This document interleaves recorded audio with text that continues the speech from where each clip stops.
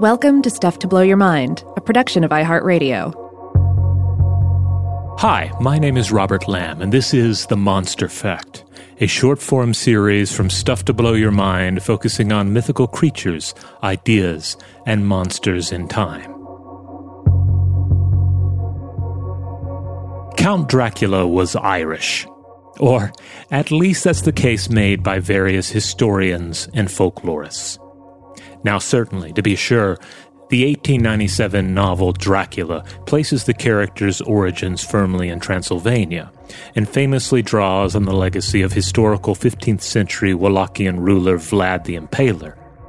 But on the other hand, Dracula's author, Bram Stoker, was himself an Irishman.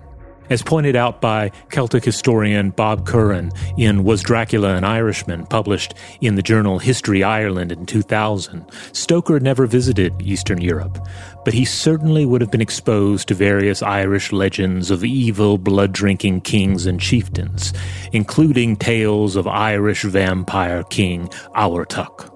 As is often the case with such tales, the details of Abhartach's evil varies from telling to telling. It may be more accurate to think of him as a tribal chieftain rather than a king.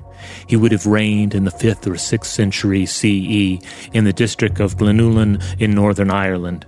He is often described as a dwarf or as possessing a physical deformity that sets him apart from other men. He was also a powerful and evil wizard, so when life finally managed to kill him, undeath was the natural next step. Some accounts say that Abhartach fell to his death while jealously creeping about the ledges of his castle's towers, trying to spy on his own wife.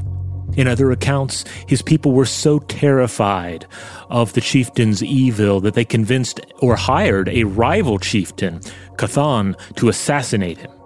Either way, once dead, his people buried Abhartach upright in his grave, as was befitting a man of his rank. But you know what happened next.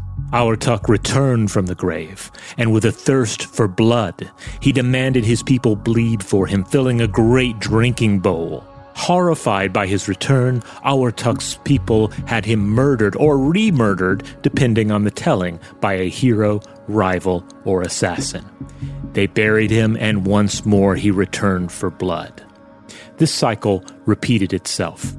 And finally, the would-be slayer consulted with a local druid or priest and learned the secret of what must be done to keep Abhartach dead. First, skewer the undead creature's heart with a yew-wood sword. Then bury them upside down in the grave, head toward hell, and cap the grave with thorns, ash twigs, and a great stone. And so it was done. But if the stone were ever removed, we are told, this blood-drinking dwarf more than a millennium dead would once more rise to quench his evil thirst. As Curran explains in his article, there are other tales of Irish vampires, and several standout tales involve blood-drinking nobles. Uniquely Irish spins on the global vampire myth often entail the mixture of blood and oats, a reference to famine-era recipes, as well as traditional Celtic venerations of the dead. These various tales would have likely been known to Bram Stoker, infusing his iconic vampire lore with Irish traditions of the undead. Even the name Dracula calls to mind the Irish word Dracola, which means bad or tainted blood. Tune in for additional episodes of The Monstrefact or The Artifact each week. As always, you can email us at contact@stufftoblowyourmind.com.